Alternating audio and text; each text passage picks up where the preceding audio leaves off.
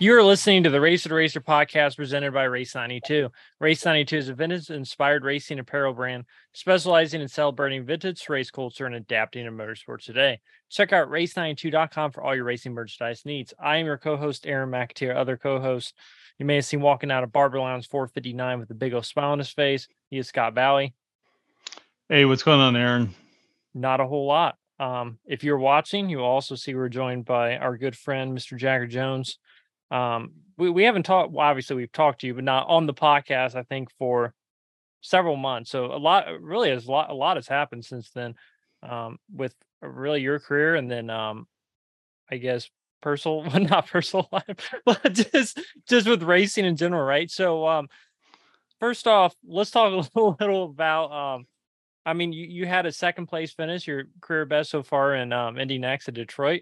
Talk a little bit about that weekend.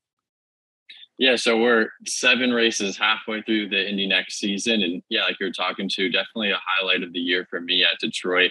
Got a podium for a brand new team with Cape Motorsports this year, my first year and the team's first year in Indy Next. And we're competing with a lot of good teams, Andretti, HMD, IndyCar program, Dreamcoast, another IndyCar program. So it's a really competitive series, and you've got about 20 really good guys that are all trying and right on the cuffs of making it to IndyCar. So obviously see a lot of aggression because, this is the opportunity to make it to where we all want to be. And so to get a podium in a second place when we have struggled here and there at some races, and to get that finish was super good and a huge momentum boost for the team and for me.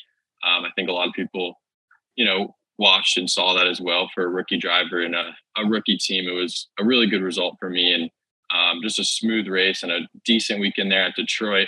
Unfortunately, that weekend I made a little bit of a mistake in the second race since we had a doubleheader, but also had some good runs, had a 9th at Road America, had what was going to be a 7th place finish, most likely a couple weeks ago at Mid-Ohio, but unfortunately ended with a little incident with a couple laps to go. My opinion was pretty out of my control. So not hanging my head too high on that last finish, but we're heading into Iowa this weekend, our first oval of the year. So that's going to be super exciting. We went and tested there, and it went pretty well. So we'll see what we can kind of made a lot of adjustments though from the test. So we're going to see hopefully first oval for the team and for me in these cars. So it's a lot different than the NASCAR oval stuff that I did back in the day, but there's still some minor things that I can kind of take, and I've ran on ovals before a good bit. So hopefully, we'll carry some confidence into this weekend coming up at Iowa. Yeah, I tell you, it's been interesting to watch the progression of you and the team. St. Pete was unfortunately didn't get very far, and then just Barber had a good race. Was going to be a good finish. Unfortunate mechanical issue on a restart. After a red flag, restarting the car. And just, it's going to be ups and downs, and that's how it is for rookie teams and rookie drivers.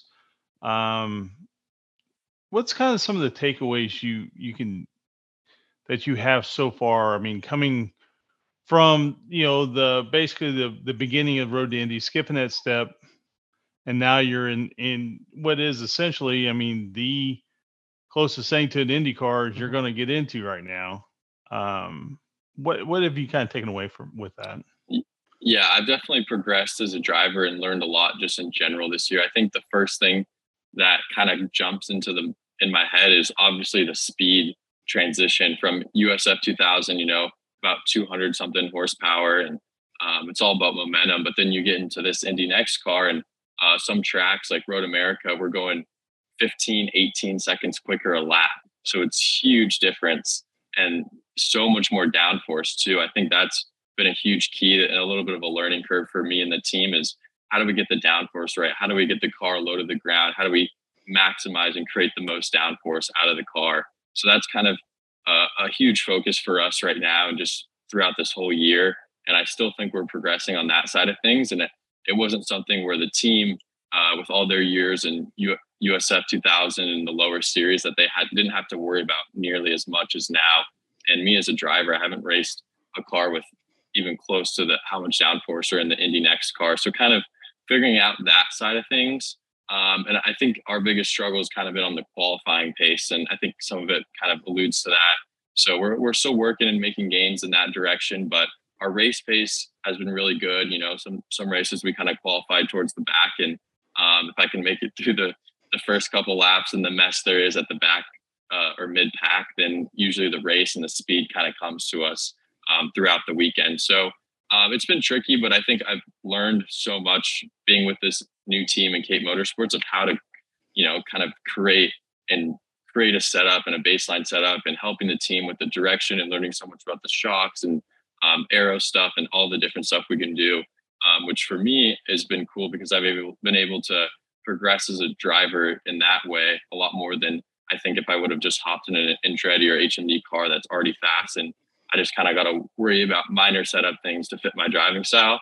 But in this program this year, I've learned so much about how to kind of create a setup from baseline, basically. So it's been cool in that fashion, and also just a lot of attrition this year in our series. So being smart and how to be aggressive, but also smart, and kind of put myself in smart positions. And obviously there's been some incidents that happen more likely when you're in the mid pack and you're kind of in the dogfight of it, really. So just kind of working through that. And I think my racecraft has been a lot better because I kind of have to rely on that more than just pure speed, which I know I've kind of was more in that position last year where we had the speed and I just had to be more smart. But this year I kind of have to, fight it, wheels, elbows up, and make the most of what I do have in these races. Really.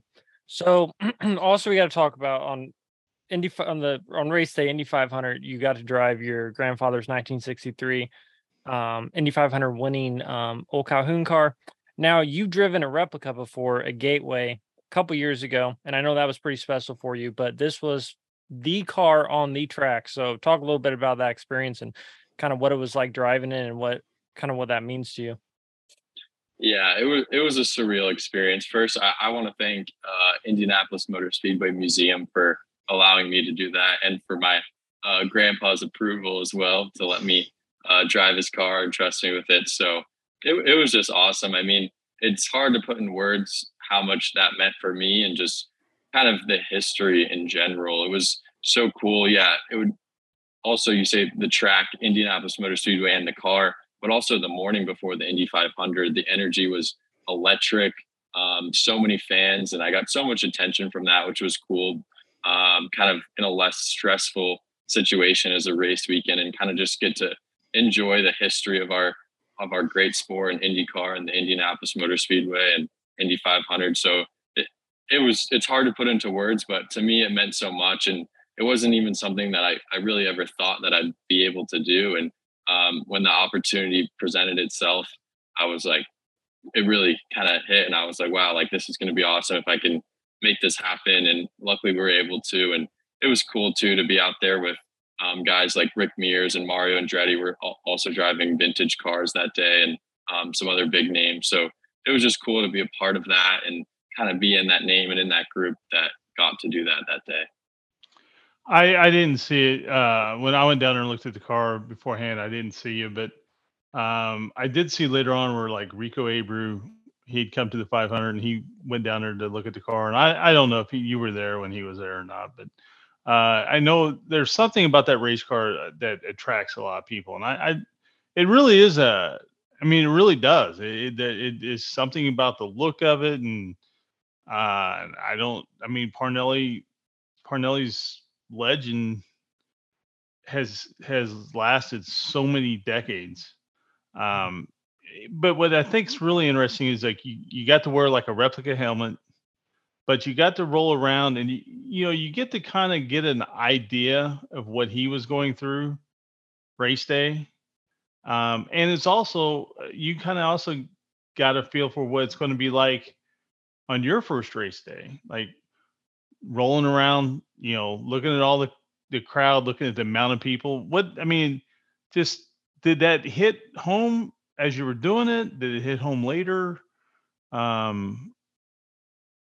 did that feel? I mean, just Yeah, I think it was cool to be able to do that in a obviously much less stressful environment because, not competing, not racing. But yeah, I think I did get a sense of how big this race is. And obviously, I've known that growing up at the Indy 500 my whole life, basically. But to be able to kind of be a part of the show in a way was really cool. And see all the fans and I've driven around there in some pace car rides and stuff, but never in a race car. And then usually on off days where the stands are empty, but it's a whole different track when you see all the fans sitting in the seats. It seems so much smaller. It seems almost like you're in like a stadium in a sense that day when you're rolling around there. And it was for how big of a place it is too. Usually at racetracks, you don't get too much of that feel on these bigger tracks, but it really was surreal to see all the fans and you hear, these huge numbers of 300,000 plus people there. But when you roll around the track and get to see all of them in a couple minutes span, it really changes your perspective on the whole event. And yeah, I mean, it was super cool. And as you were saying, how I think that car has drawn so much attention. I think my grandpa in general just was a real badass for his day. And yeah, you see on paper he had one Indy 500 win, but I think a lot of people understand and know that he was really deserved more than that. And also his legacy beyond just his driving at the Indy 500 with all the sprint car wins and Baja 1000 Trans Am wins, his wins as a team owner. I think he had a really big role in the sports of motorsports in general, not just IndyCar. And I think that's, in my opinion, one of the things that's really attracted his fame and kept his legacy going on for so long. Yeah, I say this all the time. There are just some people that are the center of everything. And what I mean by that is you can always trace things back to them. Like they're the connectors of and whether it's Rick Mears or, Kevin Hogan or whoever, man. I mean, there's just tons and tons and tons of guys. You listen to him talking. Well, Parnelli was a big part of my, listen, Bobby Unser. I mean, Parnelli basically brought Bobby to the speedway and hooked him up with the teams he drove for and that, and he just, I mean, it's amazing. It's amazing the impact he had on the sport and what was really a very short driving career. Mm-hmm. In his career he had, I mean, he led like 400 some laps. I forget the exact number, maybe a little more, but his percentage of laps led is just unbelievable. And he had a chance to win all but maybe one of them that he ran in. I mean, he was in position. I mean, it's just unbelievable. Then he, like you said, he took it and did it in stock cars. And he did it in Trans Am cars. And he did it in everything he ever set foot in. And with his partner Vel, I mean, they created an amazing racing team that went from here to Europe and all over the world. And it's just, man, he just has such an impact in this sport. And I think it just resonates I just, for whatever reason, his name is one of those names that just resonates, not much unlike Roger Penske or Andretti or, I mean, it's a name that people recognize and they know that excellence, Mm-hmm. And you Yeah, talk I about, agree. sorry, go ahead, Jagger.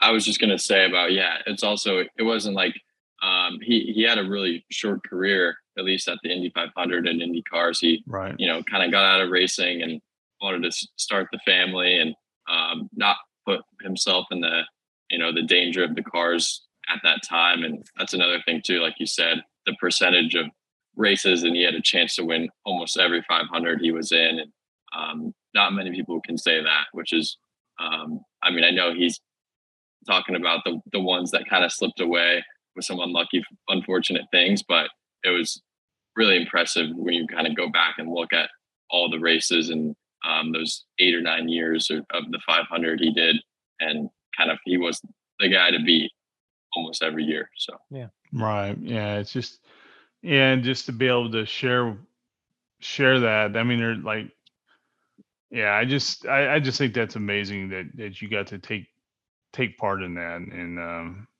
man, it's just rare opportunities in life, and you just got to take advantage of when they come, right? Yeah, absolutely. I knew since it was kind of the perfect timing, and um, hopefully I won't be able to do stuff like that in the next couple of years, Right, uh, or 2 years or so from now, because hopefully I'll be in the show. So it was cool to have that opportunity to do that now. right. So obviously you didn't really get the car up to speed, but I mean you got to drive it. Like what was your overall impression of the car and kind of how it handled? First thing is kind of just how you really notice how much our sports progress, and you really have a respect for that day of motors, that age of motorsports, with just seeing how much the cars have changed safety wise, literally everything from that day. And you really realize it when you're sitting in those old Indy cars. And yeah, the car, I mean, your head, another thing too, which you realize is your head and your body so exposed, especially me being Hmm.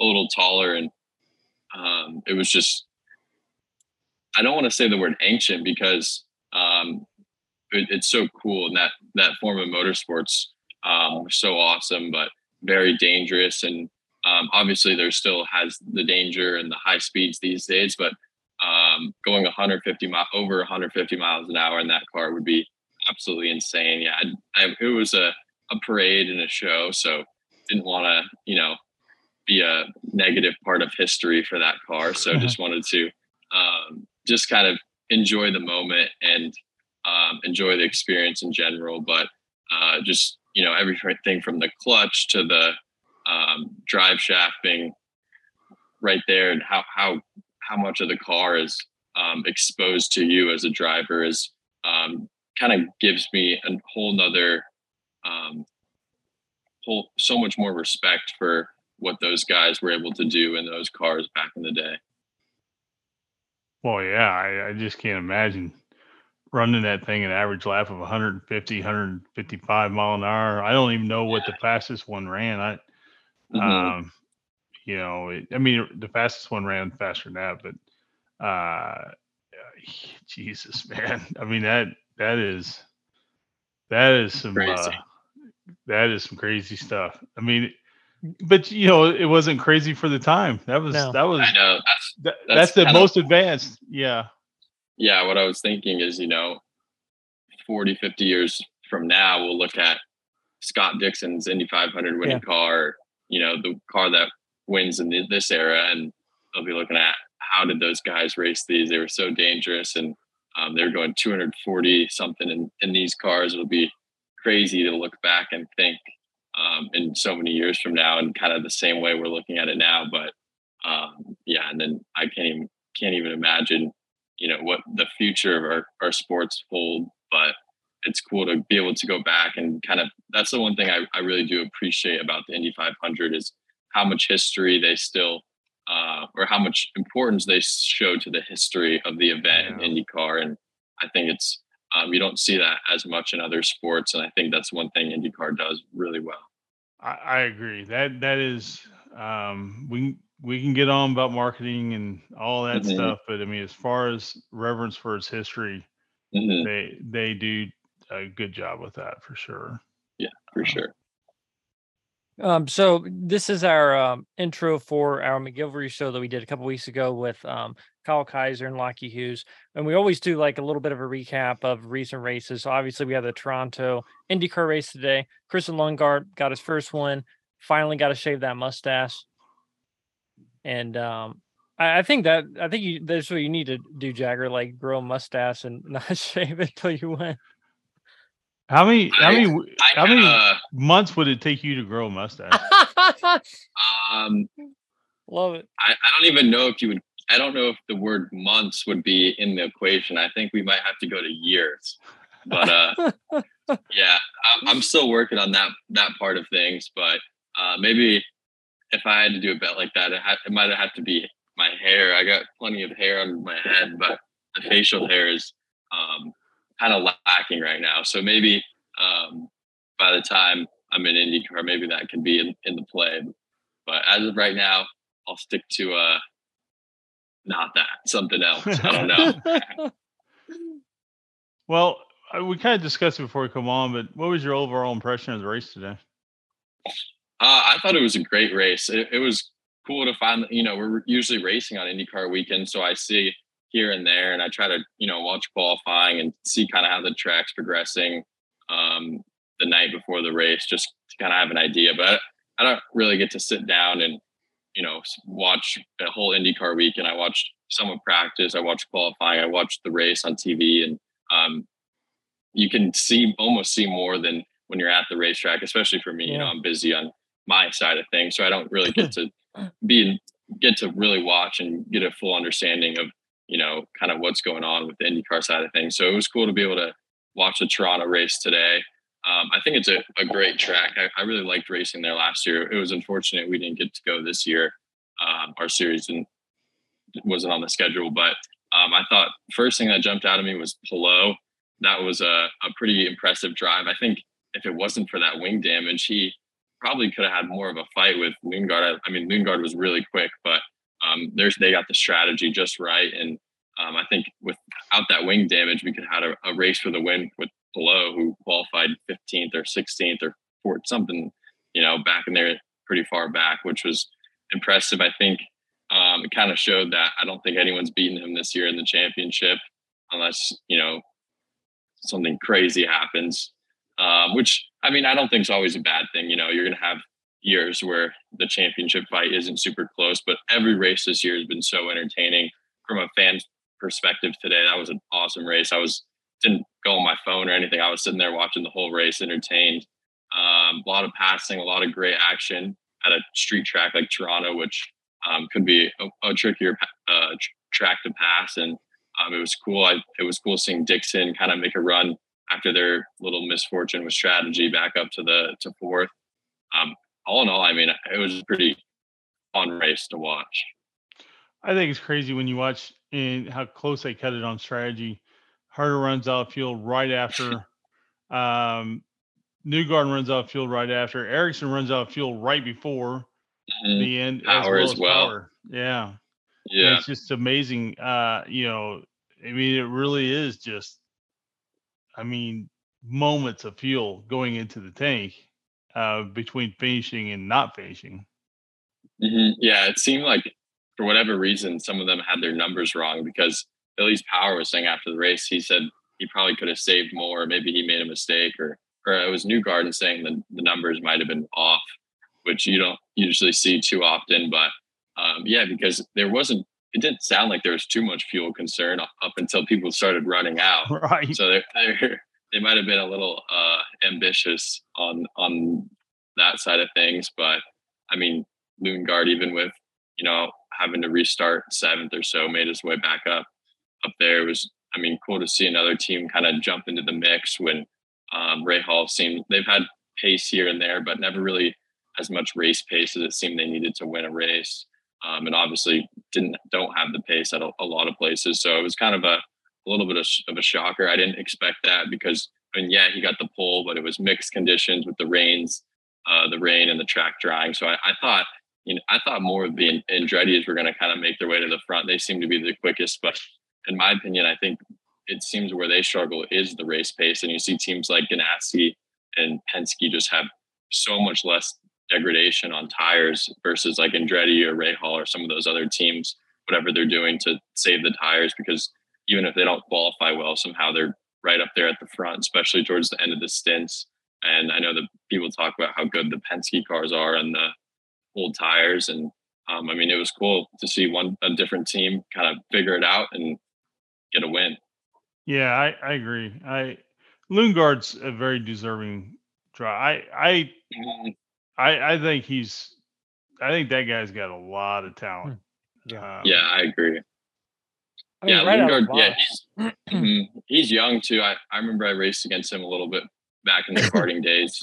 He's, a year or so older than me. And he would come over and race Super Nats or some of the big kart races in the US. And he was always fast, and it was, cool to see.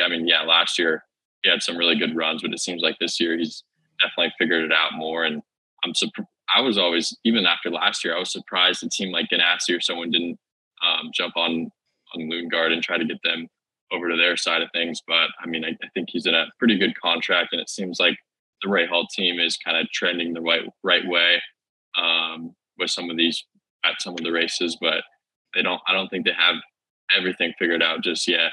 But I mean, they're definitely going in the right direction, which will be cool to see another team more in the mix. Yeah, I mean, if they can get that raised, that get their bar raised up, I mean, that's going to be a hell of a fight every week. Mm-hmm. I mean, because it'll be a hell of a fight between 4 teams Mm-hmm. who they could win it. Unfortunately, Coin right now just seems a little off. Yeah. For whatever reason. But other than that, man, I mean, that series is unbelievable.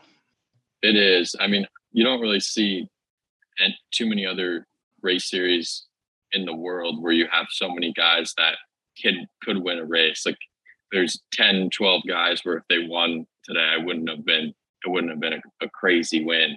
Right. So I mean, it's cool to see. And yeah, I think like you're saying, Coin, they seem to struggle, which is kind of surprising because they were really fast. I remember Malukas, I think it was last year, where finished second at a Gateway and was up front at a lot of these tracks. And it seems like not too much rules wise have changed from last year. So it's interesting to see a team go backwards like that. But I mean, it seems like, people kind of go up and down, and Honda and Chevy kind of back and forth a little bit. So I wouldn't be surprised if you see them kind of turn things around eventually, maybe not till next year, but yeah, that's the thing with IndyCar too, is it's not, change can happen so quick. Like we're talking about with Ray Hall, they were missed the Indy 500 with the car, and a couple months later they're winning races and stuff. So that's another thing that I think is really cool, is it doesn't take so long as you see in like Formula One. It could take years to rebuild a team. And in IndyCar, if you have the right people and kind of seem to focus on the right things, then change can really happen race to race, which is, I think, always cool from a driver's perspective, because you're not completely out of it at all times. Right. Absolutely. Well, do you have anything else to add, Scott, before? No, I was just going to say this talk we had with Lochie and Kyle was great.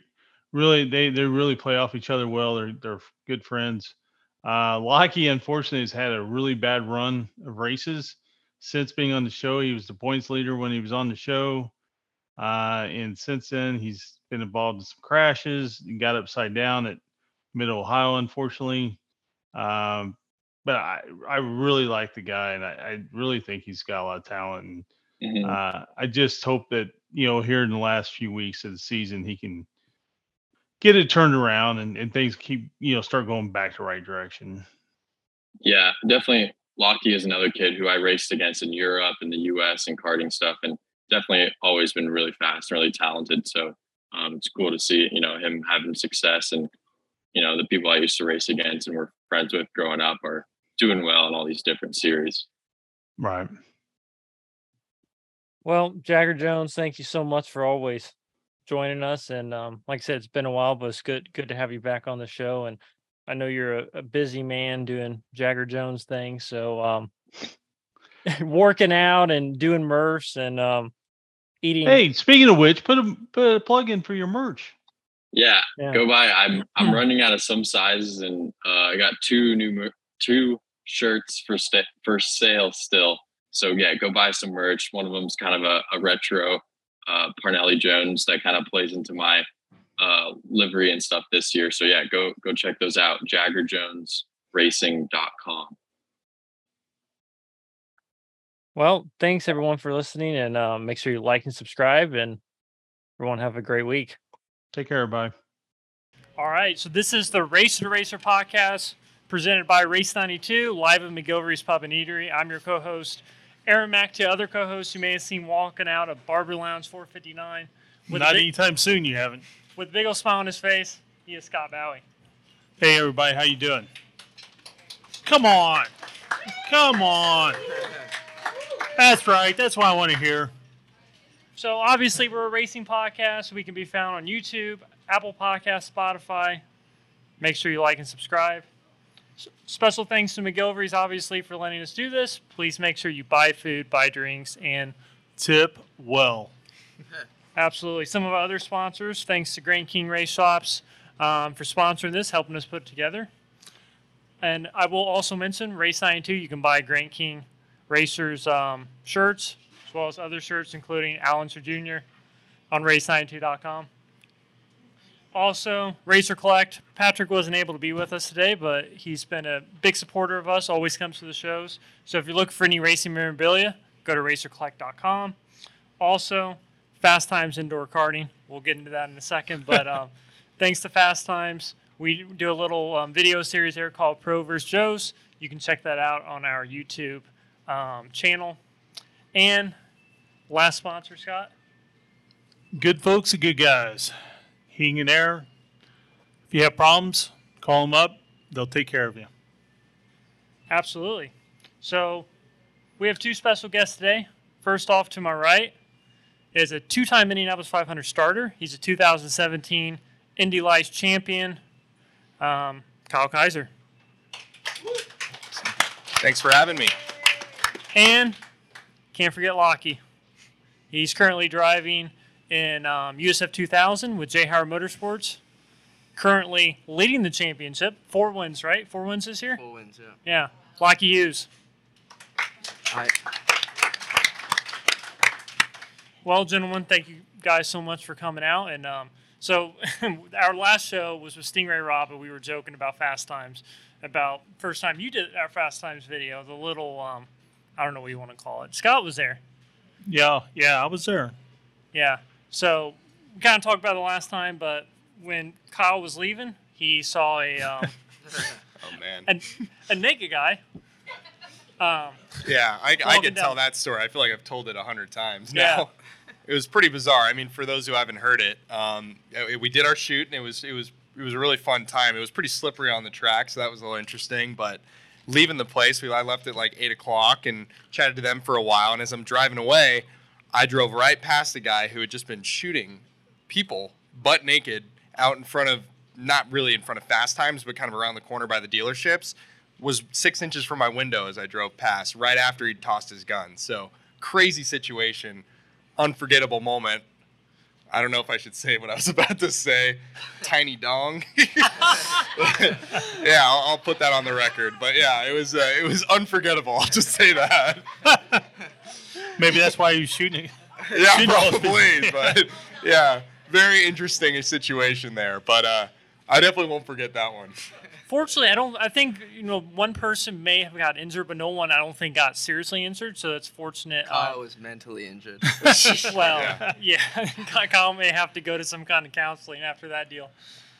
But yeah, fortunately, nobody was. Yeah, one person went to the hospital and recovered. So don't want to joke about those situations because it's not funny. But at the end of the day, knowing everybody's okay, Right. that's always good. But very, very strange situation leaving there. And of the 8 years I've lived here, never seen anything like that. Just takes you doing our video, Racer to Racer podcast, and that happens. I came back for a second time, so And it I'll didn't deter me. always give you a hard time. And the last time you gave me the all clear, I said, next time you just got to send me a text, say, hey, man, there's a naked guy walking towards Fast Times. Yeah, if that happens again, I'll give you the heads up. That's for sure. I think it's just when Scott shows up at these places, kind of crazy stuff Man, happens. crazy stuff happens. Anytime I'm around, it's Because there was right when you walked in, there was that explosion. yeah, there was an explosion on the interstate right as I walked in. Then that, and then numerous things.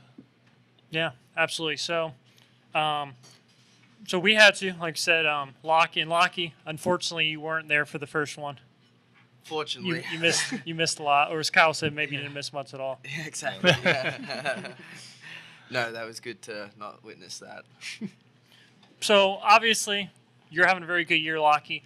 First off, like how did you guys really? Because you're kind of like a mentor to Lochie, right? Kind of like how did you guys like really meet?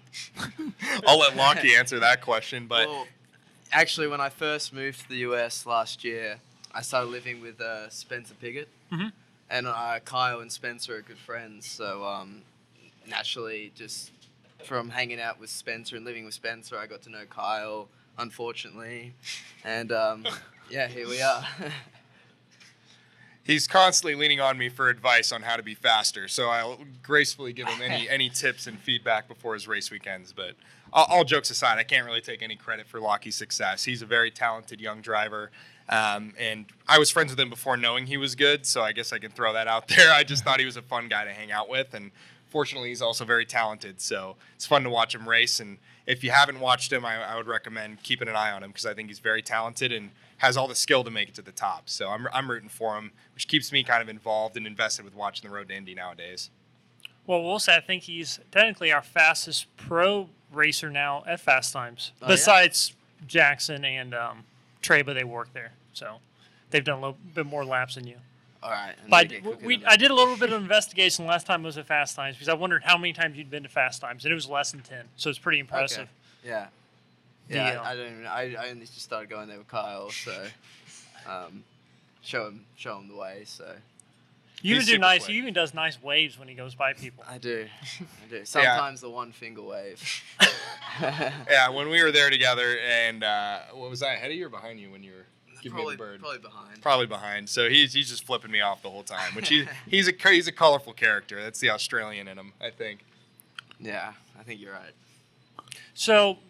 For you, Kyle, like, how old were you when you first got interested in racing? Like, how did that happen?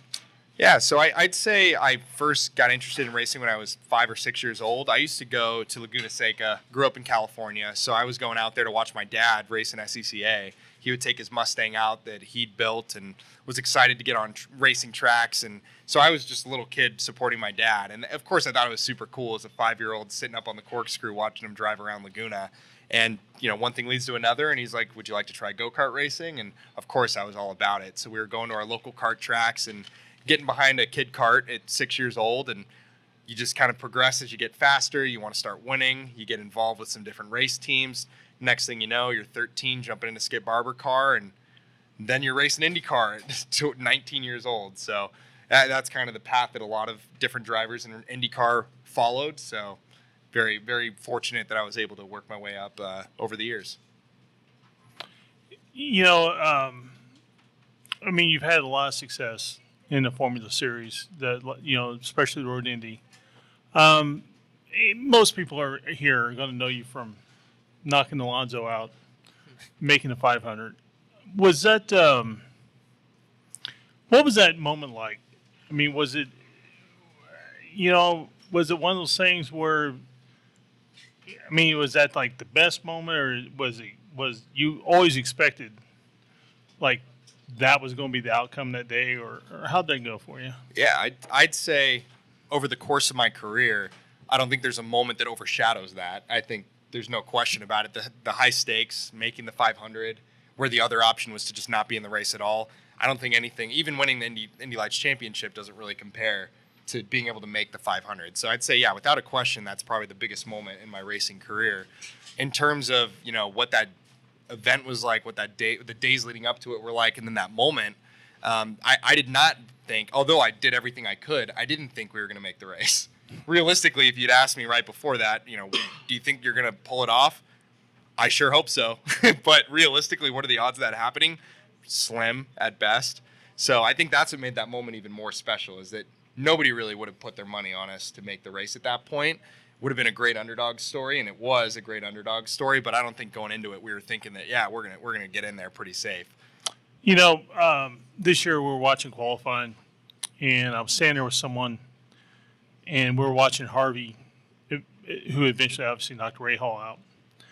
And the person I was standing there with commented, like, I don't understand why they're so happy because they're so slow. They're in the back. I mean, but realistically, that was you. Mm-hmm. So, I mean, what does that moment mean? That person didn't understand. Yeah, and I kind of had that conflicted moment. Maybe not in the moment, because the difference was be in the race or not be in the race. Right. It wasn't be slow or be slower. Right. Right? When you're thinking about that, it's like, yeah, what's the big deal? But if you're saying I get to be in the greatest race in the entire world or sit on the sidelines, that is the contrast. Not right. I'm starting dead last. And that was kind of what I started joking about shortly after, is I've never been so excited to be last place in my entire life. there's no other race in the world where you're so pumped to be 33rd out of 33. But that's kind of the allure, and what makes that race so special is just being in it is a big deal. And I think there's reasons why we were last in that situation, crashing and rebuilding a car. I don't think had we not crashed on Fast Friday, I think we would have been potentially fighting for the Fast 9. Oh. So our car was so fast, and that's why we were pushing to run the car so low on Fast Friday. We wanted to put up a stunner time, which we bit the bullet on that and had to rebuild the car and totally fight for our lives just to make it. But at the end of the day, when it came down to it, making the race was worth more than anything. I would have traded anything to be in that race. So glad I didn't have to trade everything to be in the race, but yeah, it was an awesome feeling. Right. And so, I mean, the year before was your first 500. Like, talking about just barely getting in, like, do you think the second almost means more to you just because there was more, like, blood, sweat, tears into it because of everything that happened throughout the month?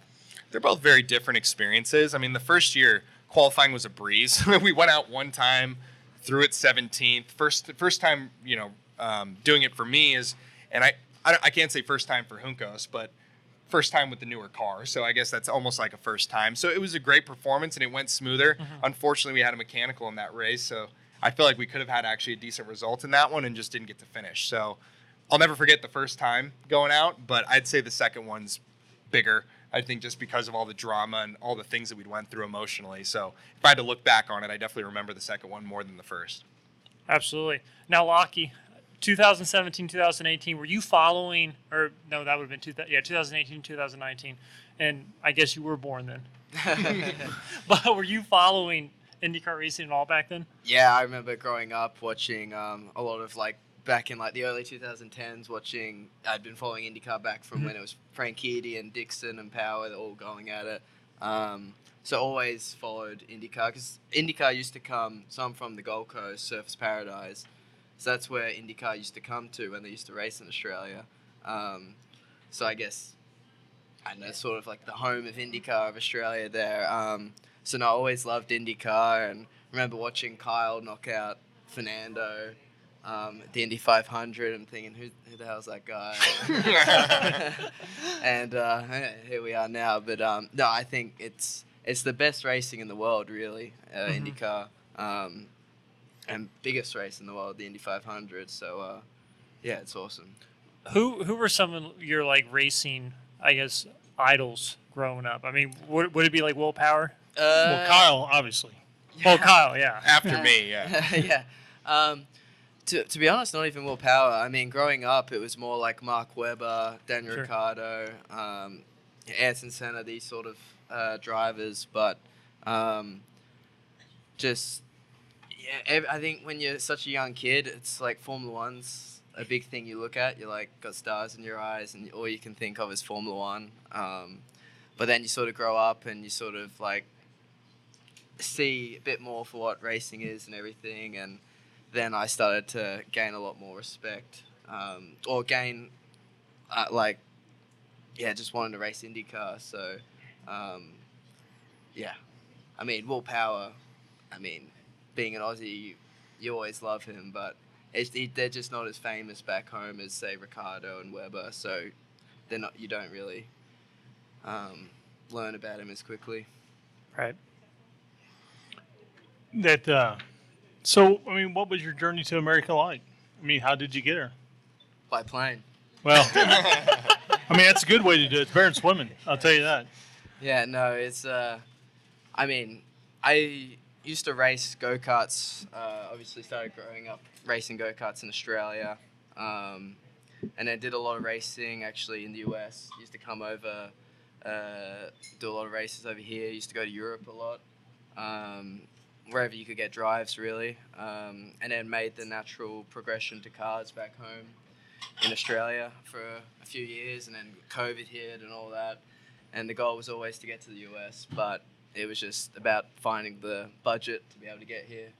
And then as soon as we found that, which was last year, we came over, won the F4 championship, and then, racing USF 2000 this year. We're in the championship, and, plan is just to keep winning and go to IndyCar. That's right. Yeah. Just keep winning right up until you're starting the 500, right? Exactly. And then try to win again. Exactly.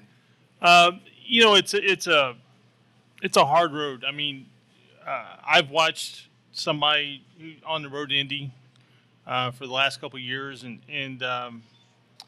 it's not easy.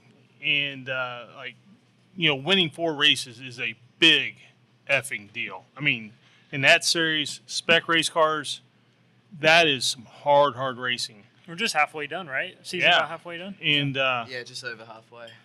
And I mean, and Jay Howard's team has great equipment.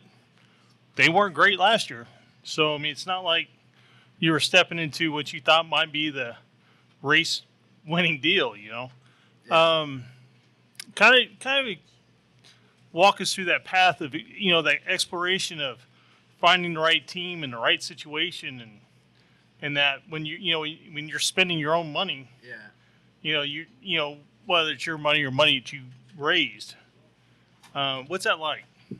Well, actually, one of the go-kart races I came over and did in the US, I raced for Jay Howard because he had a go-kart team.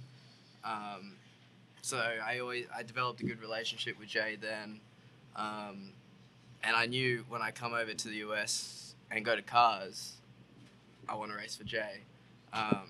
So obviously he's out of the teams in the Road to Indy, or USF Pro Championships as it's known now. Right.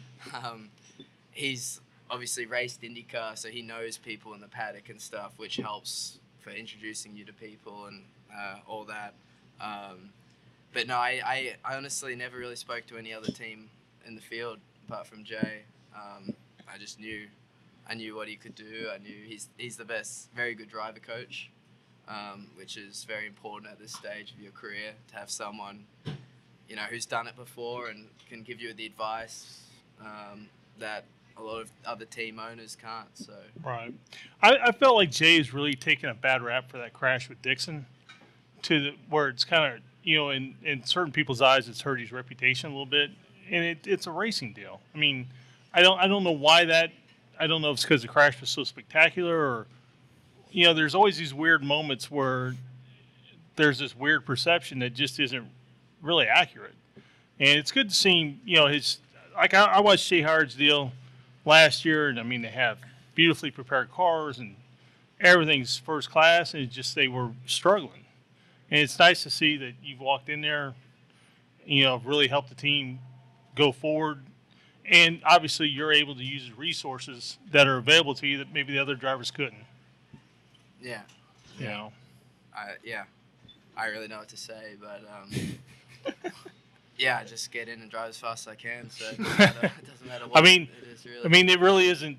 I mean, that's really what it is at the end of the day, right? You can break it down how many different ways, but you got to go fast. Yeah, I'd say one thing, just looking back at the time I spent on the road to Indy, for the most part, a lot of the teams are going to be pretty even. These cars, there's only so much you can do to these USF 2000 cars and whatever they're calling them nowadays. Pro Mazda back when I was racing them, and Indy Lights cars. If the top teams, you look now, there's so many of the same teams running a lot of the cars. But when I was racing, you could pick any of the top 4 or 5 teams, and if you're the most talented driver, you're probably going to be up there. Right. So I think that's what's good about the series is that talent does kind of rise to the top and show these IndyCar programs who has the talent to make it. Right, I couldn't agree more. Yeah. So for you, Lochie, so obviously you race in Australia. Did you race over in Europe at all? Yeah, so not in cars, but go-karts. I used to race in Europe quite a bit. So a lot of the guys who are on the F2 grid now, F3 grid, a couple of the F1 guys, I used to race in karts. So they're fortunate enough to be born with parents that have a little bit more money. That's the biggest thing in racing. Got to be able to pay for it somehow, whether it's sponsors or family money. A lot of those guys in Europe, it's a completely different world. I mean, you're talking billionaires, so it's different. Well, the crazy thing is, like with IndyCar racing, if you look the past 10 years, like the competitiveness level has changed a lot. Like we were talking to Anam Ahmed earlier in the week, and he was just talking about how like he feels like it's almost more competitive over here now than it is over in Europe. Like, did you feel like, racing over in Europe and Australia, like in racing over here, like do you feel like it's just more competitive over here or about the same? It's very, very, very competitive here. I honestly, for me, it's felt very similar everywhere I go. Because it doesn't matter really where you are. There's always that top 5 group that's just really, really quick, and there's like nothing in between you wherever you go. And then there's the guys like who are a bit slower behind you guys, and then it continues down.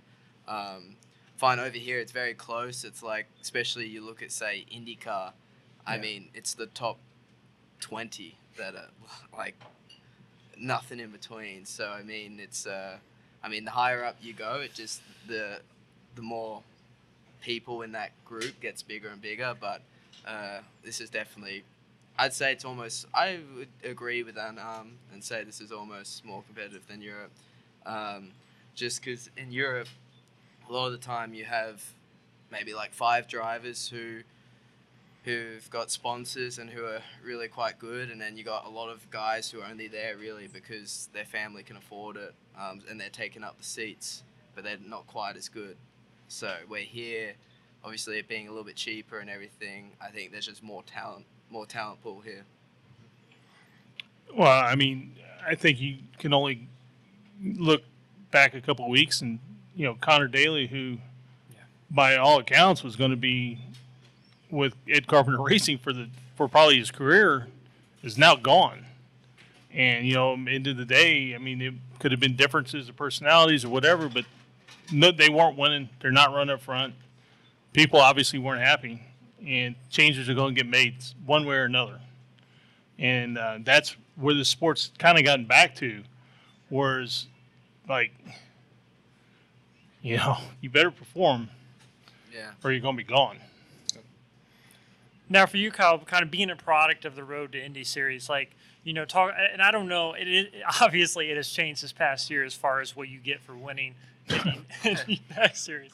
A little bit of controversy there, but when what was the package deal back when you won it? Winning the championship, like prize money, it was $1 million. Right. So just flat $1 million. I wish you could cash it. They wouldn't let me.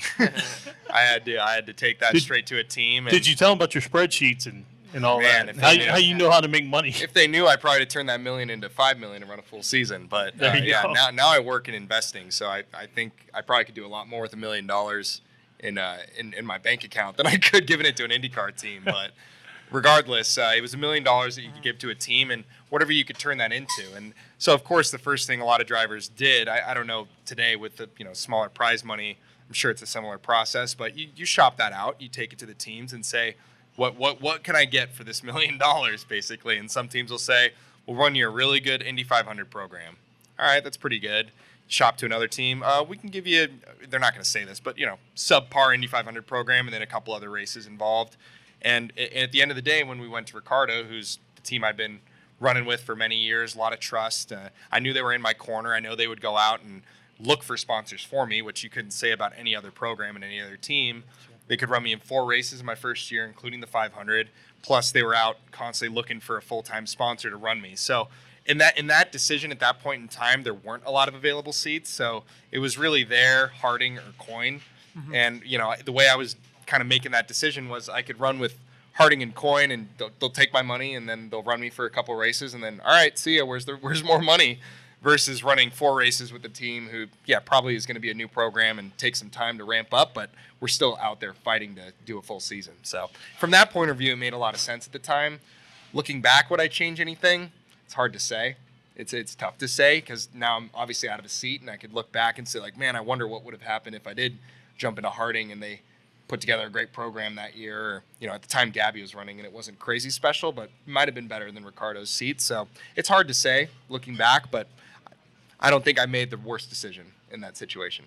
Yeah, I mean, it's such a tough call, right? I mean, none of us know anything until it's over. I mean, then we once we have all the information, it's easy to make decisions, right? Yeah, and I definitely spent time looking back and saying, if I went back, would I have made a different decision? And if I did make that different decision, would it have been a better outcome? And to be honest, it's not cut and dry. I can't say definitively, like, oh, yeah, if I had just gone to the Coyne seat, I would have won the 500. Like, it's not that cut and dry. It's just, it's tough. And it is a little luck dependent. It's a little time dependent. You look at some of the lights champions before me, Sage Karam got a full ride at Ganassi for over a year. So I think the key And this is, I guess, my advice to Lochie, for when you win the Indy Next Championship and you're sitting in this position, is any time you could get more races under your belt and try to convert that into a full season, that's going to be to your benefit. I think just experience is the big thing, and finding a program that you can build behind you, like thinking about just getting those reps in. I think that's the most important thing for the rookies. The more races you get under your belt, the more time you have to prove what you're capable of. If you just do one race or two races, nobody's going to be really impressed, no matter what you do. It's just one race, unless you win it, which is pretty darn tough, as you were saying, in IndyCar. So more reps, full season, shoot for that if you can. I mean, at one point, wasn't it like you got guaranteed like Indy 500, right? That obviously wasn't when you, but I think at some point, didn't they, Scott? They had it where if you won the championship, you were like guaranteed. The money covered, you could run the speedway. Yeah. And then, like you said, you may be able to stretch into some other things. But wasn't there some kickers from like Honda or one of them as well? I didn't get that. Okay. Yeah, I mean, I'm sure, like, depending on the team you work with, I'm sure they have some deals and other things that you could work out.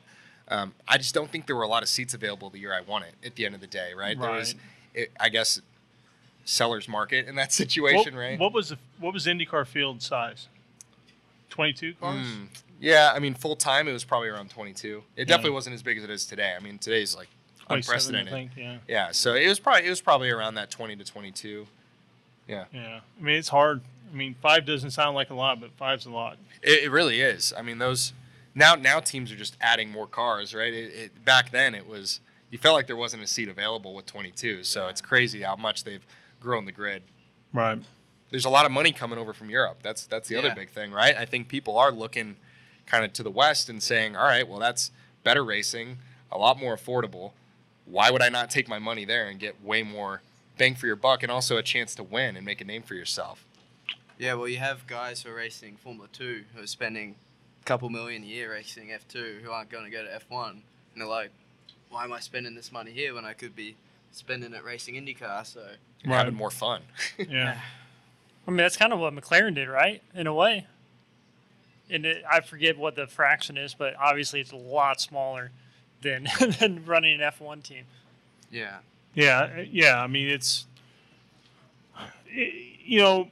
such a weird game, like, because I feel like for 15 years we've all said, man, IndyCar's ready to take off, and then it just kind of stays where it's at. But it does feel like there's more eyes on it. And the funny part is the weird part is that the competitors seem really happy with the product, which is very rare in auto racing. So I don't know if that's a good thing or a bad thing. But, all the drivers and teams and the people kind of watching, they all say the same things. They say, I think it's the best sport, the best racing in the world. Mm-hmm. I think it's we get to run all these different disciplines. Everybody's, most of the grids within 3/4 of a second, less really, but just needs to be marketed a bit better. Just there's this weird marketing thing that the speed. It's almost like the 500 is so big, it sucks the air out of the room for everything else. Yeah. I don't know if that's accurate or not, but that's the way it feels. I think it's a really interesting dynamic an interesting problem IndyCar has to face, because you're right. Like, if you ask most people who are casual fans about IndyCar, they think the Indy 500 is the only race that exists on the schedule. Mm-hmm. And when you tell them that, no, there's like a 18, I don't even know how many races there are now, but 18 race schedule, they're like, what? It's not just the Indy 500? And that's something I experienced growing up in California, where there really isn't a big fan base. There definitely is a big fan base, but at least where I was growing up, a lot of people weren't growing up as race fans. They didn't know that. Right. And I think today, and Lochie and I were talking about this before coming here, if you just picked up IndyCar and took it exactly as it is and replaced it with F1, like just pick up those cars and put them on the F1 schedule, it would blow F1 out of the water, right? If it was the same product, same branding, and you just did what they're doing with the same cars, blow it out of the water. The racing's the best in the world, no question. It's just the branding and the marketing. Yeah, it's a really interesting thing, too, because they do things, try to reach out to, quote-unquote, younger generations.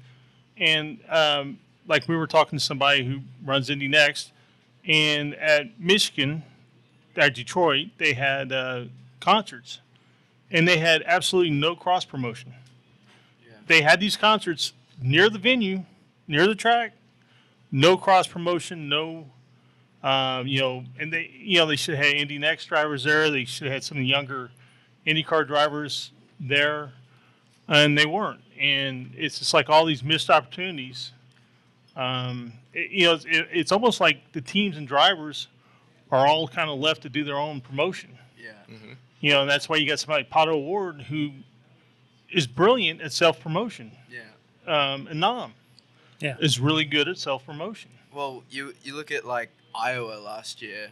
I wasn't there, but from what I saw on TV, it looked massive because they had big artists there singing there, Gwen Stefani and a couple of I can't remember who was singing there, but it just like a lot of people were like went there almost for the concert. Yeah. Oh, absolutely. And it's like we might as well go watch I'd never seen an IndyCar race before. Let's go do that as well, and then see the concert in the afternoon. I think they do don't they do like a couple concerts before the race and then a couple after? Yeah, so I think they did. It kind of forces people. That's what to they stay. did last year. I don't know what the schedule's like for this year. Yeah. And Big Machine, I think those. Well, this year's like Ed Sheeran. Like they're going big this year. Yeah. Well. Okay.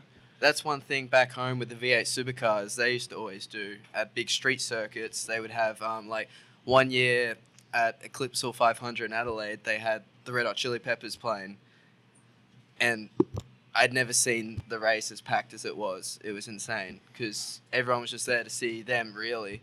But then they're like, "Oh yeah, let's watch the V8s as well." Like, and it's just they just have a good time, like, just a good event. Yeah, I mean, the Speedway on race day, there's probably 40,000 people and never watch a car on track because they're over at Probably more than that. Well, yeah.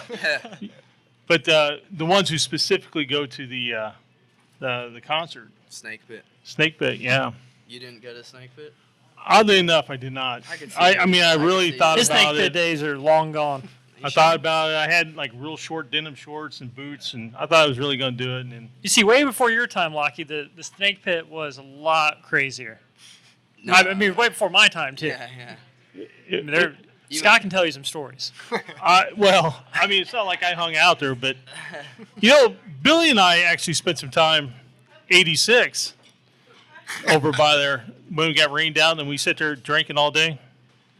So, but there's no real good stories from that, but we did sit there drinking all day. No good stories that you can remember. Well, I mean, the real Snake Pit days, I was a kid, so. But I would go down there. Doesn't mean you didn't participate. I would go down there and I'd watch. I would definitely take it in.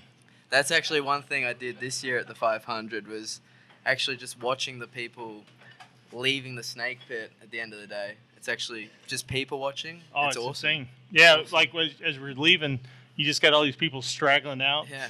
And you're like, there's no way some of these people are finding their way home. No. No way. You see some weird things. So this year I saw that, and then I saw Tom Sneva stuck like in the middle of it in his car. Like he's like trying to turn around. There's like all of these like people from the Snake Pit trying to get out. Which is like the most Tom Sneva thing ever. Like if you knew Tom, it'd be stuck in that. That's about right. But no, we've had people on our show who like racers have told us stories about the Snake Pit. Like Roberto Guerrero was saying, like after the race, he remembers looking into the Snake Pit and like there was mattresses on fire and stuff. So a lot crazier stuff. Yeah.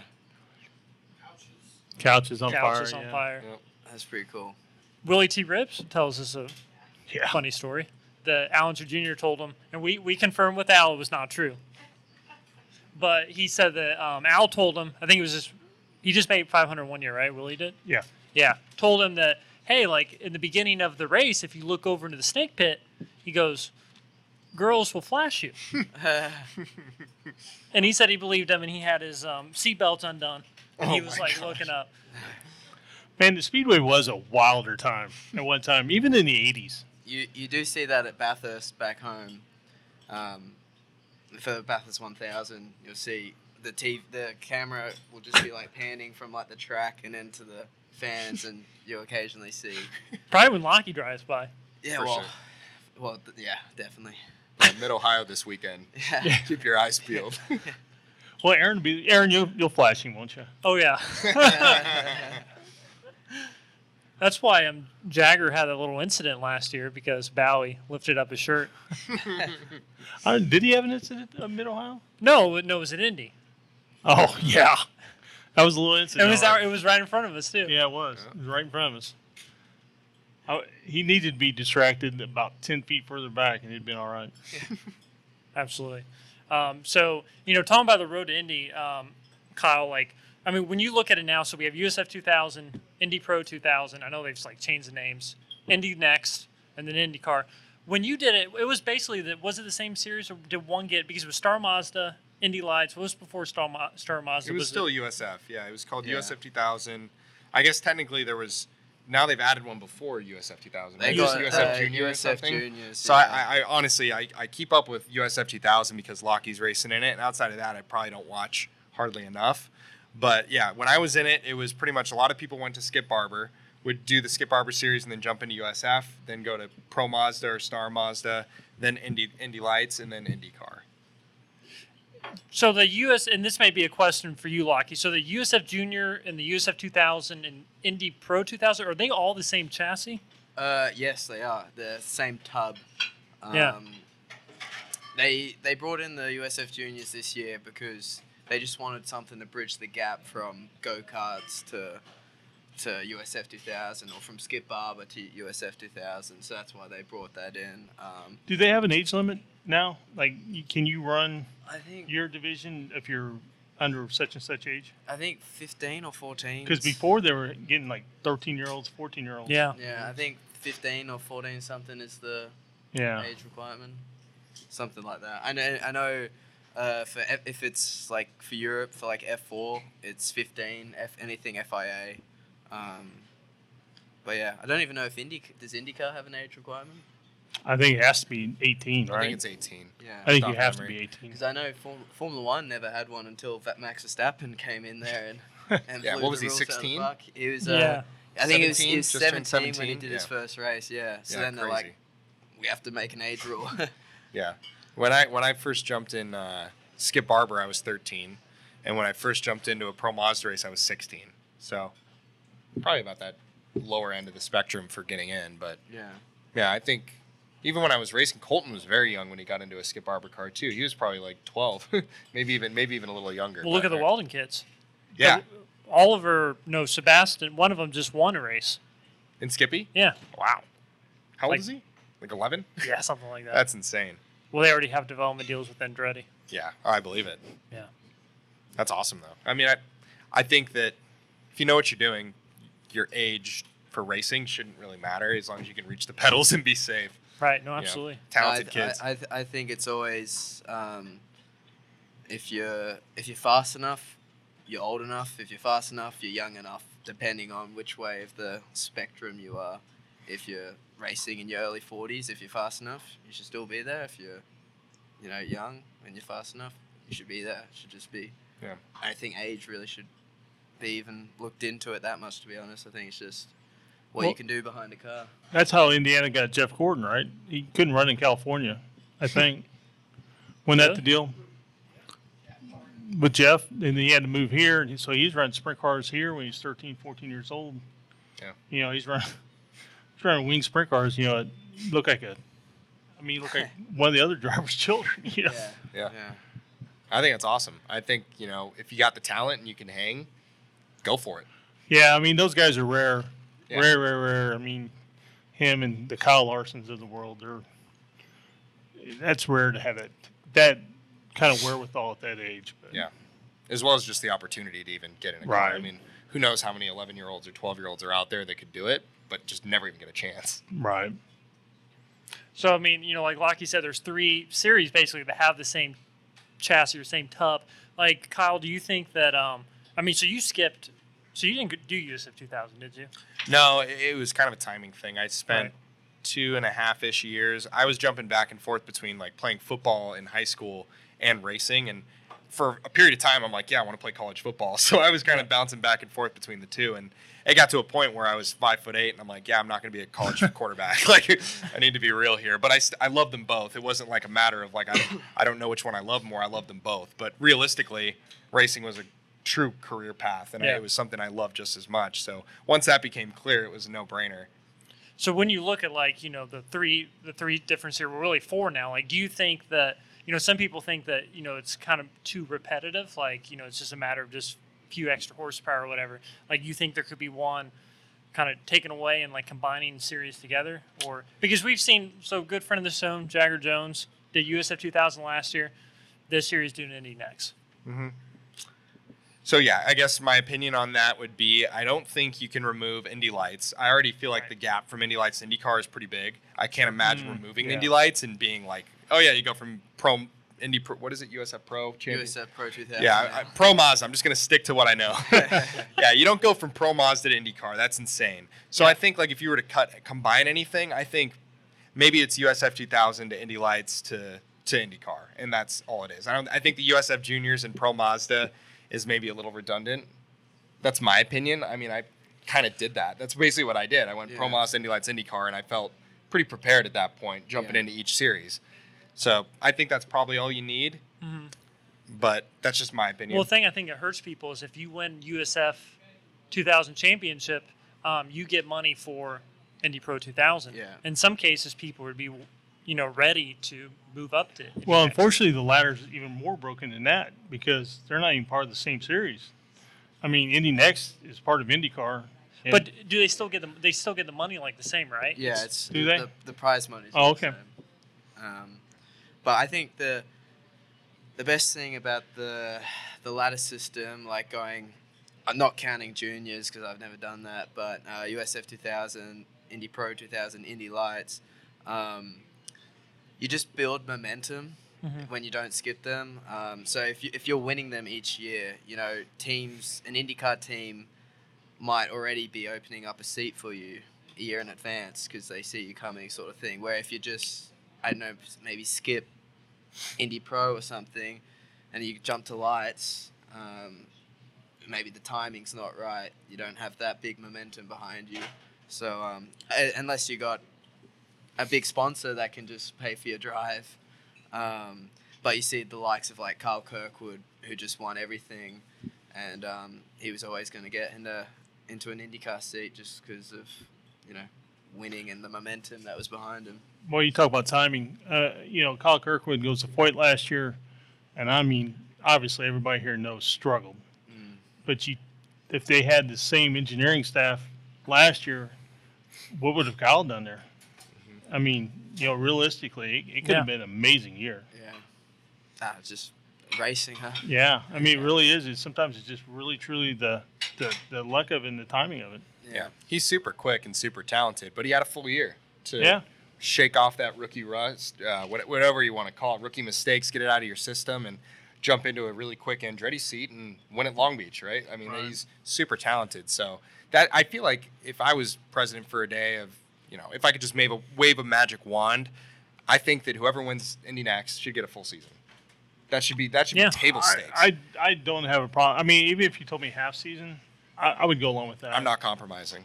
Well, I mean, you're more dictator. I'm dictator. I'll be dictator for a day and say that, listen, if you're gonna win Indy Next, full season IndyCar, table stakes. And they should have a team set up for that. Like if there's not a team that's gonna hire you or a team that's gonna take that money, have a low budget team out there that's running cost effective at whatever it takes to just get a full season under your belt. Because I think that's not only going to be good for the series, it's going to keep some consistency and show what you could do over a full season. Because 3 races isn't enough. 1 race isn't enough.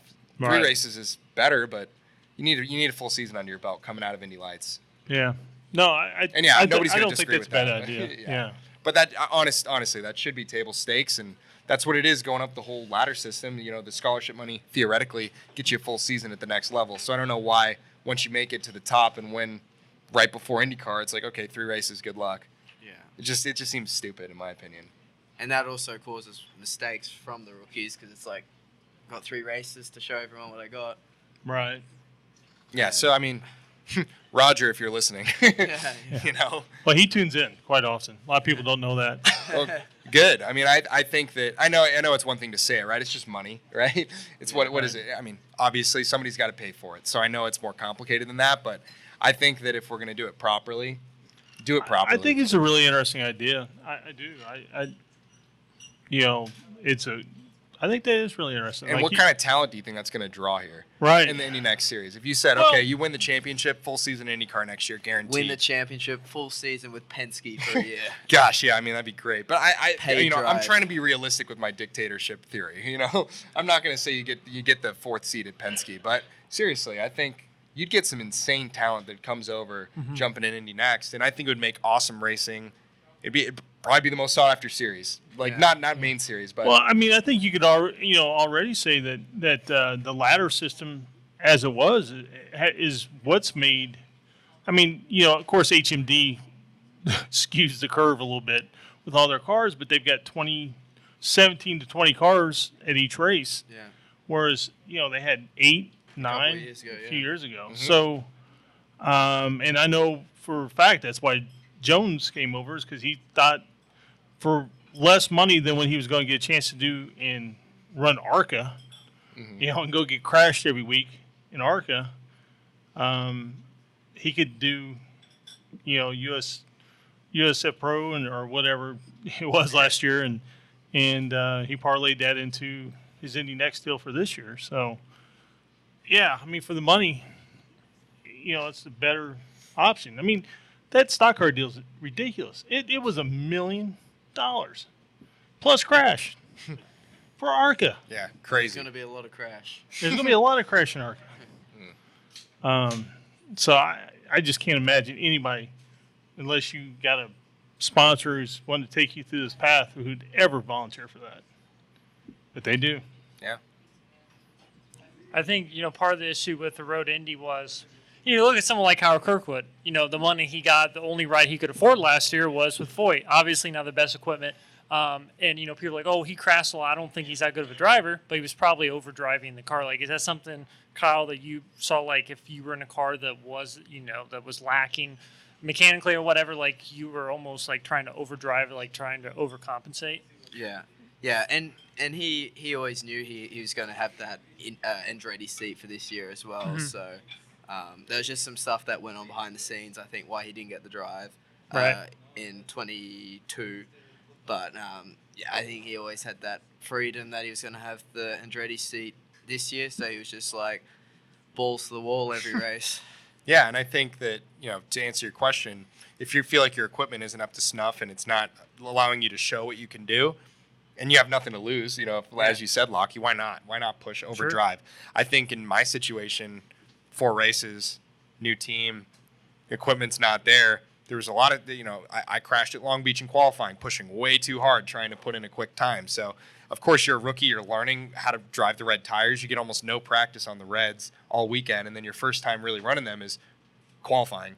You get 1 run. Good luck. It's so competitive, right? You need to push to your absolute limit of whatever you got to even have a chance to advance to the next qualifying round. So, I think that.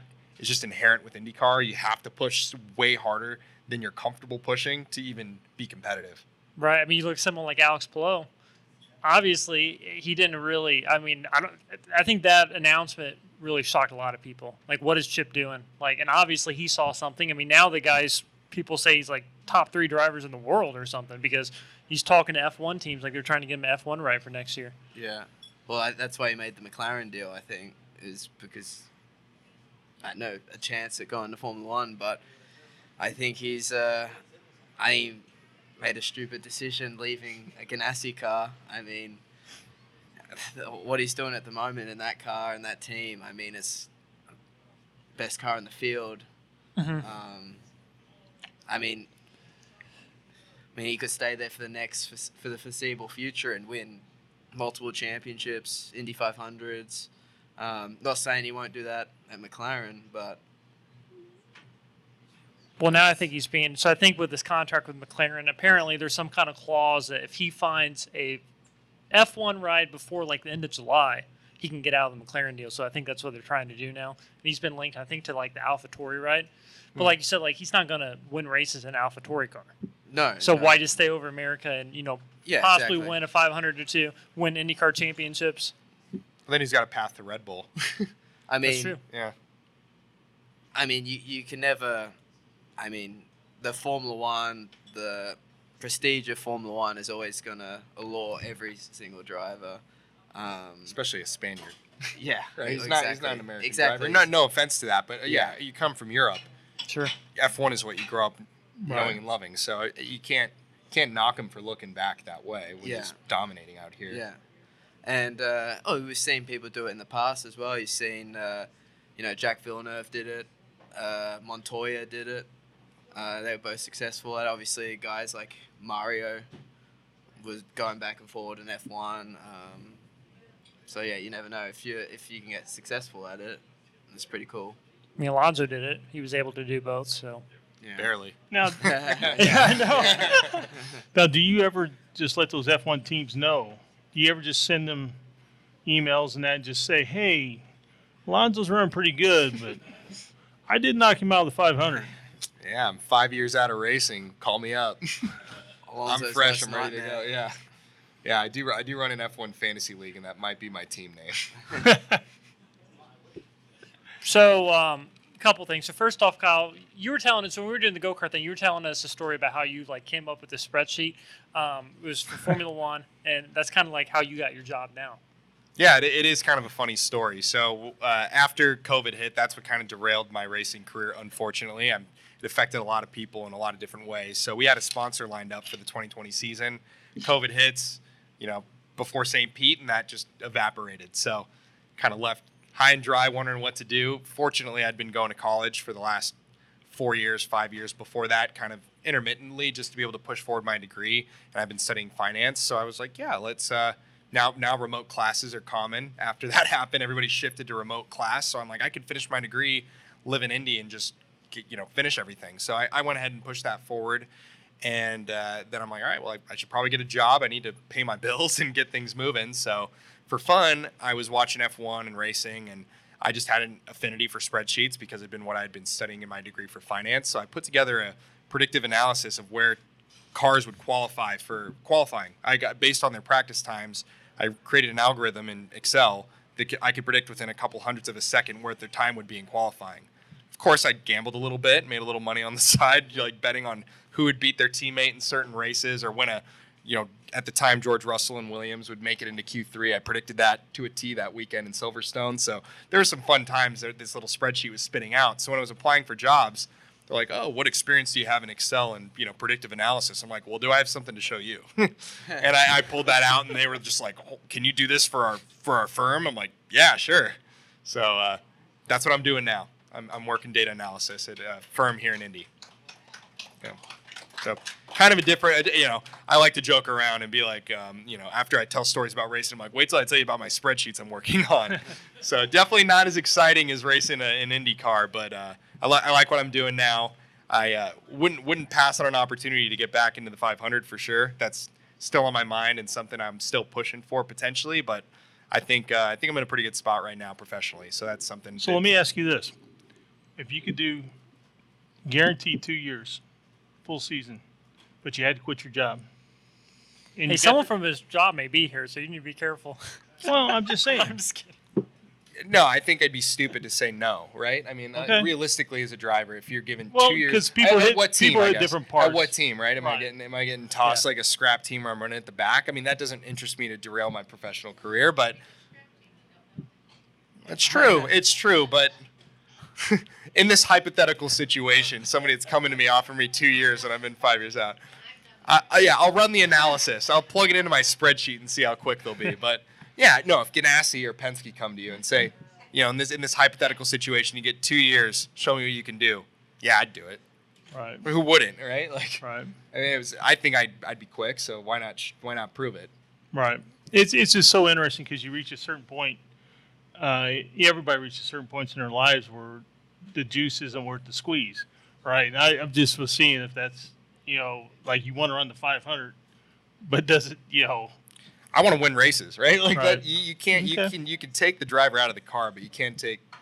Oh wait. Well, I was trying to do something clever there. Yeah, well, you know what I'm trying to say. But you still want to be a driver. I want to win races, right? You can't take the competitive nature out of me Right. to want to win races. So at Right. the end of the day, if somebody gives me an opportunity to race at a top team in the best series with the best racing for 2 years, all right, no brainer. Yeah. Yeah, I think it's easy. Lochie, let me ask you this: you're winning races right now. He was a winner. You've kind of seen how his career went. He did run the 500 twice. He probably never got the opportunities he deserved. And you see that. Does that ever put anything in the back of your mind, like, hey man, maybe I'll prepare for something else as well, just in case? No, because I think I'll just have to win more races than what Kyle did. So, no, I'm joking. But it's I mean, just racing in general. It's Kyle's not the only one that's happened to. Sure. Unfortunately, it's happened to a lot of people. Yeah, it's a sport we all love and hate. We were talking about Gabby Chavez, and we've had him up here, and every once in a while I see his oil change vans driving down the road, and I'm telling you, man, that day I saw it was pole day, and I saw his oil change van driving down the road with him driving it the year after he'd already been in the race. I thought, man, that's got to be hard. I mean, because he was driving by the speedway. Mm-hmm. And I hats off. I've used his oil change company. That is so tough because you want to stay in the circus as long as you can. And it's just so hard when you're not. Mm-hmm. Yeah. It's racing. I can speak to it. That's the way it's been for a long time. Right. It's an expensive sport. There's really nothing to compare it to. There's no other sport like it in the world. And just a few weeks ago, I was visiting Spencer out in Florida, and we were just kind of reminiscing, right? We're both out of it now, you could say, and we're just looking back. And if we had won the Heisman in football, in college football, we'd be a top draft pick, 3-year contract, make millions of dollars. It's no brainer, right? Those people just make a killing. So unfortunately, if racing was like that, we'd have a 3-year contract. It's unfortunate that that's not conducive to the way racing is, or the way it's built, or the business in racing, which is a whole animal in and of itself. Yeah, it's hard. I don't know how many people I've told this to. I said, auto racing, being in the sport at any level, will most likely be one of the hardest things you'll ever do in your life outside of raising kids. I'm sure. Not that I've ever raised kids, but it's just, the wear and tear and the ups and downs, and it's hard, man. Mm-hmm. Yeah, just the nerves as well, because it's not all in your control. Right. Yeah. There's so many variables in racing, so. Yeah, somebody else makes a mistake. You're having the drive of your life. Somebody else makes a mistake. Nothing you can do. It just really is. It's crazy. I was out in Torrance or Rolling Hills, California, talking to Parnelli about 4 years ago, and to this day, losing the 67 500, even though he won in 63, losing the 67 when he led all those laps, and it was, just a $3 bearing. I'm telling you, it has haunted that man his entire life since. He's had an amazing life. I'm not saying it's affected his life, but you sit there and listen to it, how it still bothers him to this day. It's unbelievable how much this sport, especially for the great ones, it just gets inside of you. Mm-hmm. You have to give it so much to make it. Yeah. Right? He when he decided to have kids, he quit running open wheel race cars. Yeah. And that was the day he quit. Mm-hmm. Yeah, you dedicate your life to achieving something, and then it's taken away. And sometimes it's your choice, sometimes it's not. That's hard. That's right. When anything gets ripped away from you that you dedicate your life to or spend so much time, it's really tough to move on from that. I agree. Now, kind of wrapping up, there was one last thing, Kyle, that you said I needed to ask Lochie about. I don't know if there's anything behind this question, so I have no idea, but I heard you're a big fan of spiders. No, so Kyle always likes to throw this around. He's an idiot. We have there's a Australian saying back home, which I first said to Kyle when I moved here. I can't remember what we're talking about, but the saying goes, I won't say the full saying, but I'm not here to F spiders. I don't know what I'm allowed to say here. It's a weird saying. Yeah. I bet you can get that word. And it basically means I'm not here to muck around. So, I'm not here to F spiders. I'm not here to muck around. So it's a very Australian saying that we say.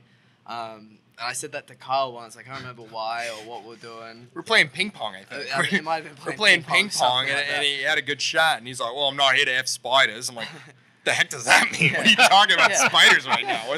And so now every race he wins, I post a little spider in his caption. So, Yeah. Oh, I like it. no spiders in that vicinity. That is how I am whenever I do anything. So when I'm racing, I'm not there to. So is that why you guys don't race a barber, because you have those big spiders on the track?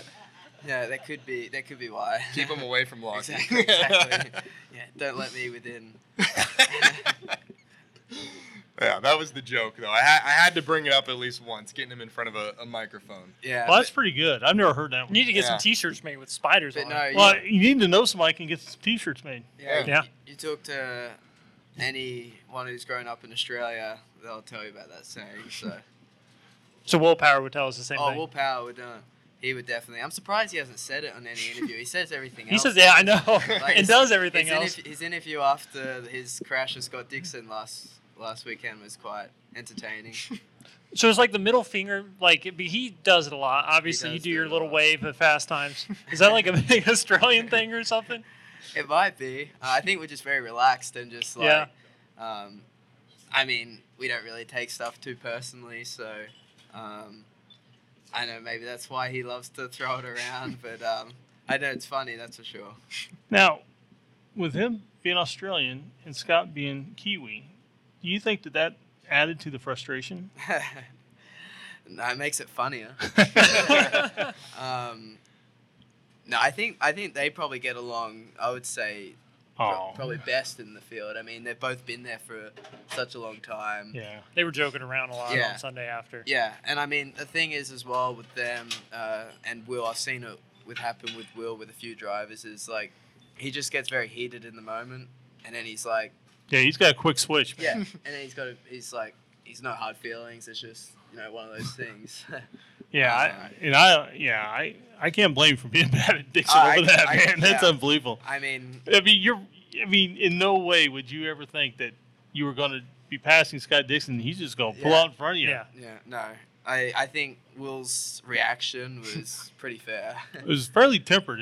He held in a lot more emotion. I think a lot of other people would. It would have been cool if it went full NASCAR style and they were like throwing fists and everything. That would have been entertaining. I have kind of a funny story about Will. When I was running right after COVID, we did that iRacing League. And so we were running lots of laps together with the IndyCar guys during practices and whatnot. And you're all in the same group, so you could hear each other. You could jump on the mic and talk to other drivers, which in IndyCar, in a real race, you can't do that. So iRacing is kind of funny in that way, where if somebody makes you mad, you could just yell at them right then and there while you're racing. And I will say, of all the drivers, Will was cussing you out almost every lap. If you get in his way or you do anything to mess up his lap, he's like, "You wanker, what are you doing?" You just like hear him and you're like, "Oh my gosh." You're just not used to that when you're racing. So that was pretty funny to hear Will very frequently getting mad at people during a practice session. That's funny. Yeah, might be the Australian in him. Yeah, but I'm sure he does that in the real race car too. So Yeah. I felt like you were behind the scenes kind of hearing Will's thoughts. And I'm sure if he could do that in a real race, he would be all over the button, just screaming at everybody. Well, do you have anything else, Scott? Hey, I don't. I just want to thank these guys for showing up. Absolutely. And thank everybody that showed up. And even if you didn't show up for us and you stayed, thank you so much. Yeah, thank you all for coming out. This was super fun. So thanks for being here. Yeah, I mean, Thank you. Kyle, I mean, we've joked around a lot. That moment had to be unbelievable. And Lochie, What moment? just any moment in his life. I don't know what. That you're talking about. spreadsheet moment. Yeah, that's a big moment, that spreadsheet that I made. No, it was really special and a moment I'll never forget. And, it's fun talking to people who remember that moment, right? Everybody had their place they were at, and when that moment happened, I've had a lot of people come up to me and be like, "Oh, I remember exactly where I was and what I was doing when you bumped Alonso," which it's just cool. I mean, share it's that. unbelievable. It's Yeah. cool to share in that feeling and that it had such a big impact on people who love to watch the sport. I've been a sports fan for my whole life, and seeing underdog moments, it just means something. So Right. to have one of those big moments is very special. Yeah, I mean, it really was. I mean, it really is one of the great stories of the Speedway. And, man, best wishes to you for the rest of the year, man. I just, Thank you. I hope when we're done, we're talking 8 or 10 or 12 or how many races you can win. here on out, man, because it's tough. And once you get on a roll, like you said, you got to stay on a roll. Yeah, And that's the plan. I hope you make it and hope you get there. Well, we're not here to play with spiders. So. That's right. Thanks a lot, Yeah, everybody. thanks, guys. Thank you. Thanks.